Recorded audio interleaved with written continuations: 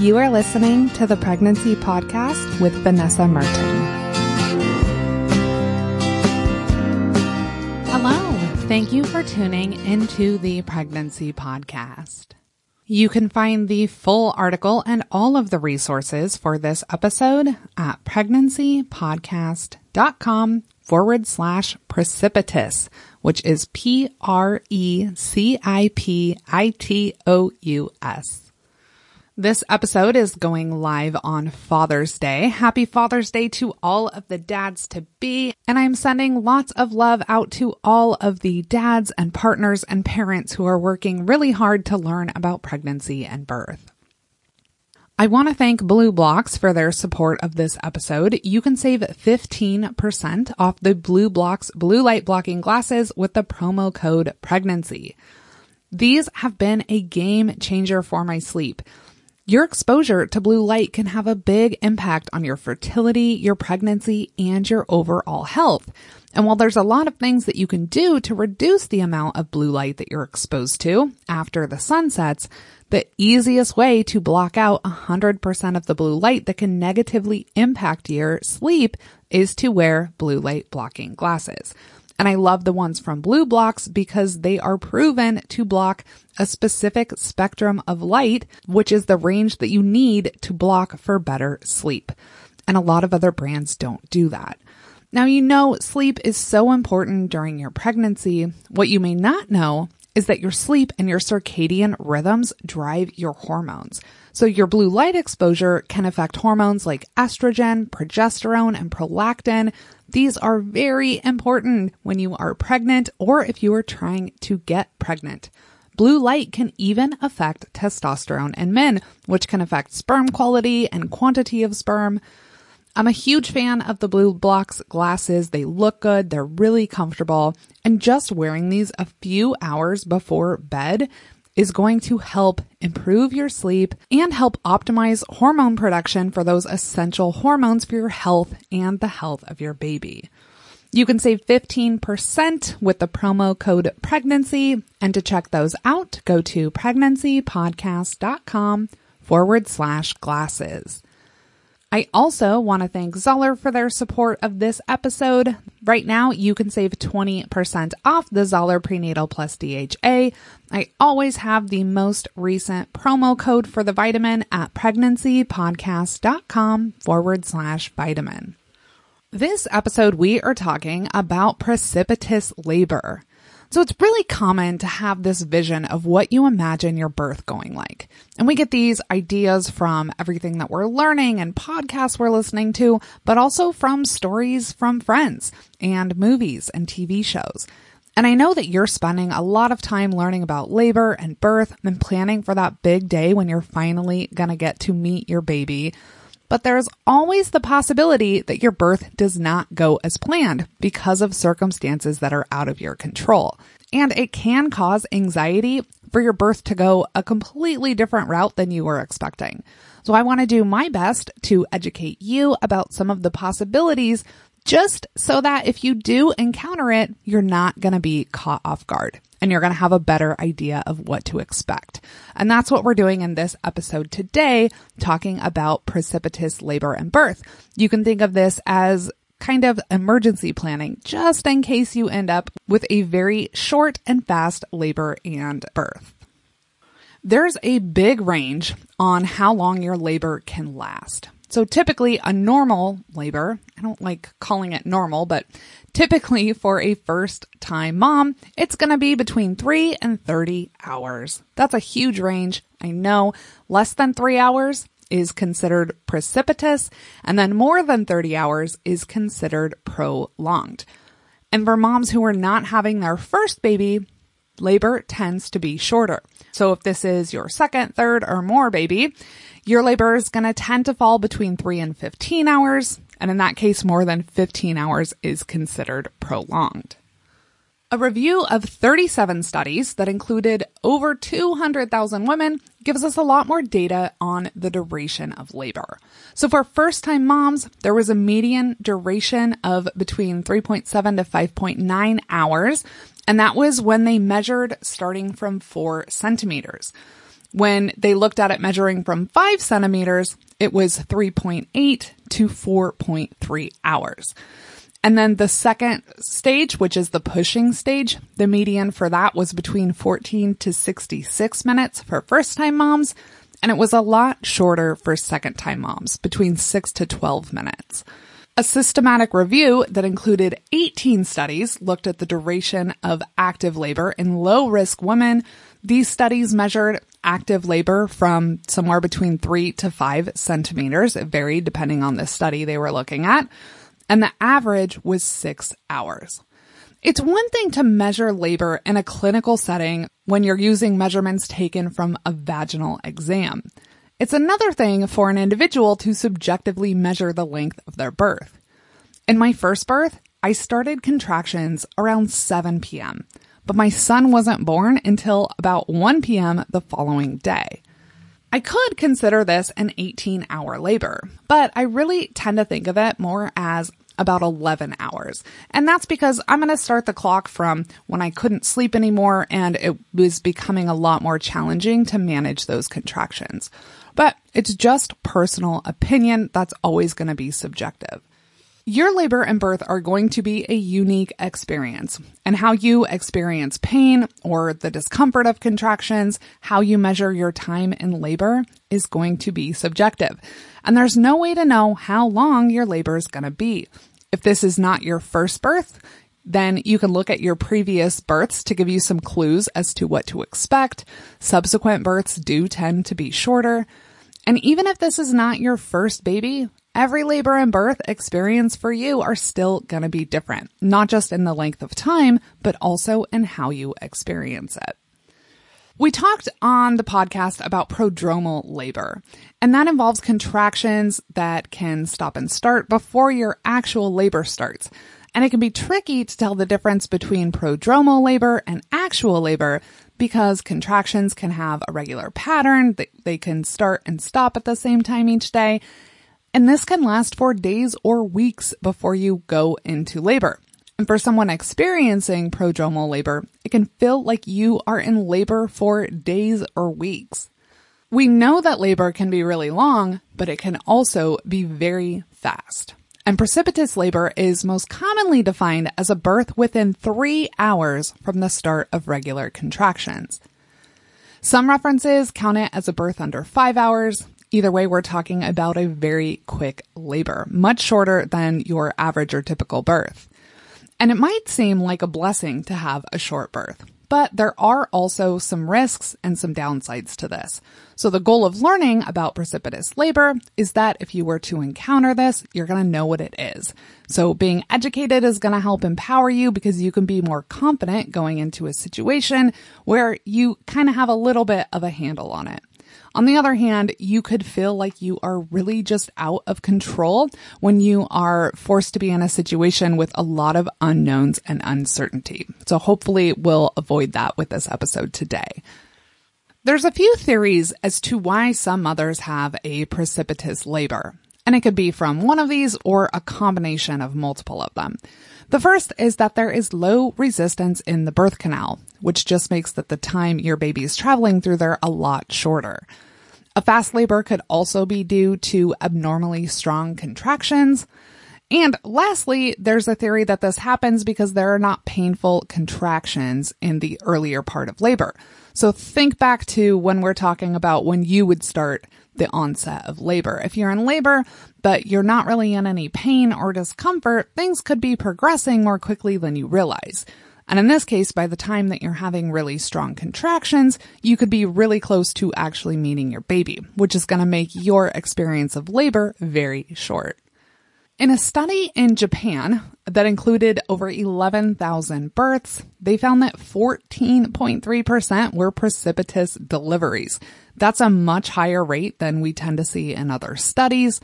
The authors noted that the high incidence in this study could be attributed to the different definitions and the diagnosis of regular contractions. This is a problem we run into all the time with research, is that there is not consistent definitions across all studies. So it can be a little bit difficult to nail down start of labor when you have a lot of different researchers defining that differently. Precipitous labor was less common for first-time mothers. That had an incidence of 6.9%, and it was much higher for mothers not having their first baby. It was 21.5%. And if you are checking out these links and reading through some of the research, the technical term for a first-time mother, someone who's having their first baby, is nulliparous.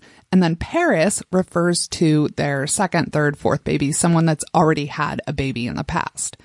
One thing this study noted for anyone that's afraid of having a very long, prolonged labor, this study found that for first-time mothers, only 0.5% had a prolonged labor.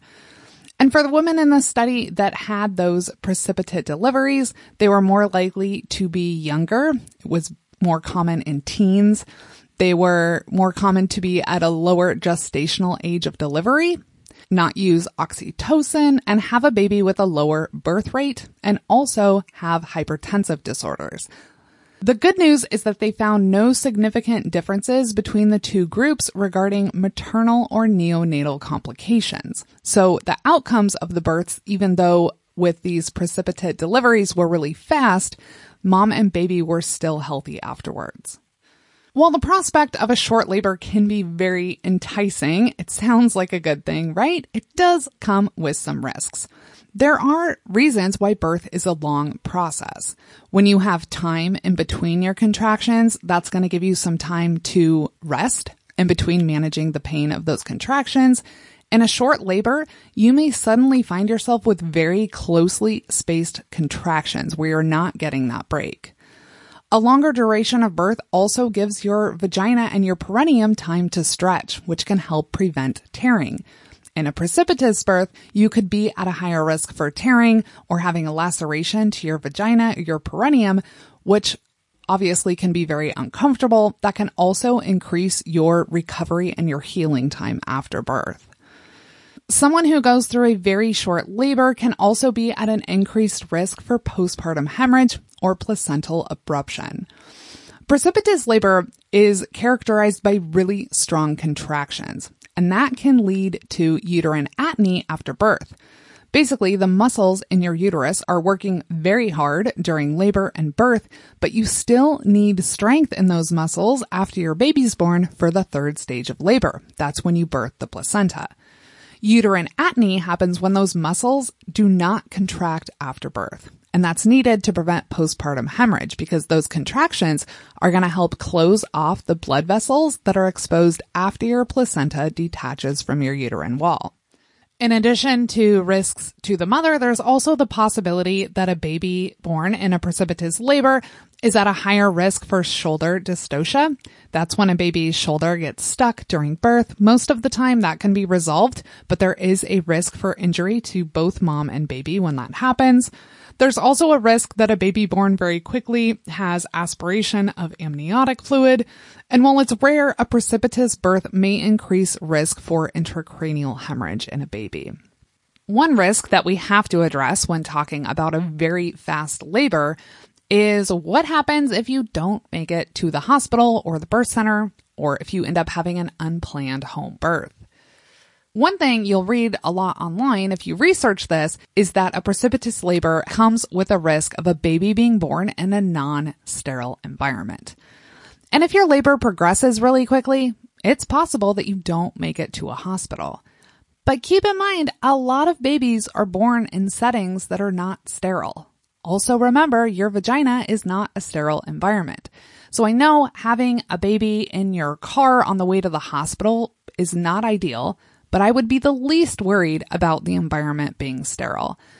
Not making it to a hospital might be more of a concern if you live far away, if your labor's progressing really quickly, and you feel like you need to go to the hospital right away, even if it's just been a very short time that you've been having contractions. Trust your gut. Call your doctor or midwife, let them know you're coming in, or if you're planning a home birth, let them know that they need to come to you. While there are a very small number of people who do end up having a baby at home when they didn't plan for it, the vast majority of those mothers and babies are perfectly healthy. On the bright side, if you don't make it to a birth center or a hospital or have an unplanned home birth, it's going to make for a great birth story. And you can always call 911 and have emergency responders there to help you. If you really end up in an emergency situation and you can't make it to see your doctor or midwife, or they can't make it to you in time. One other downside to having a precipitous labor is it's possible that you're not going to get pain medication. If you're planning to have an epidural, I get that this may sound like a worst case scenario to you right now. My goal is not to scare you, but I do want to give you a heads up just in the event that you end up in this situation. If you find yourself having a really fast labor and you want pain medication, please advocate for that. Let your doctor or midwife know when you are on your way to the hospital. Hopefully they can line up an anesthesiologist and help do everything that they can to get that to you. I'm sure that they will be doing their best to make sure that you do get pain medication if you want it. On the upside, if you are unable to get pain medication, these births do go quickly. I know that may not be a huge consolation if pain medication is a big part of your birth plan. And just a heads up, there is a possibility that you do not have time to get an epidural. The last thing I want to talk about is emotional processing of your birth. A big outcome that's often not accounted for in research is your emotional well-being and your satisfaction with your birth. Having a very rapid labor can really leave you feeling overwhelmed and like everything just progressed so quickly that it was out of your control. And how you reflect on your labor and birth is really important, and it should be given attention. It can take time to process everything that happened after the fact, especially if you had a whirlwind experience.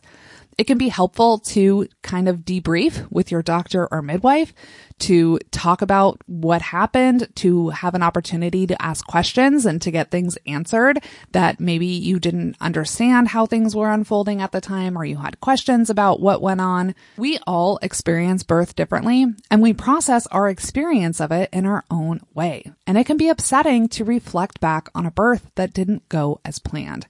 And it's okay to be upset. If you are having a difficult time processing it, or you think that you may be experiencing some baby blues or some postpartum depression, please bring it up with your doctor or midwife and talk to someone about it. Postpartum depression is much more common than you would think. I have a past episode on that I'll link to. It affects so many new mothers. And this is something I promise, if you're going through it, you are not alone, and please do seek out some help from your doctor or midwife.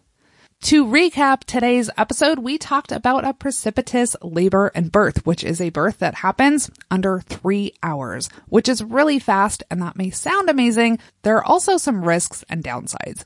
So we talked about those and talked about some things to keep in mind if you were in this situation so that you can be a little bit more prepared. I want to thank you for tuning into the Pregnancy Podcast today. I hope that you find this episode helpful. As always, you can contact me, Vanessa, at pregnancypodcast.com. You can read the full article and see all of the resources and studies that accompany this episode at pregnancypodcast.com/precipitous. And that's PRECIPITOUS. And thank you again to Blue Blocks for their support of this episode. You can save 15% off blue light blocking glasses with the promo code PREGNANCY. Blue light affects hormones like estrogen, progesterone, prolactin, all so important for fertility and during pregnancy. To check out the glasses, you want to go to pregnancypodcast.com/glasses and save 15% with the promo code PREGNANCY.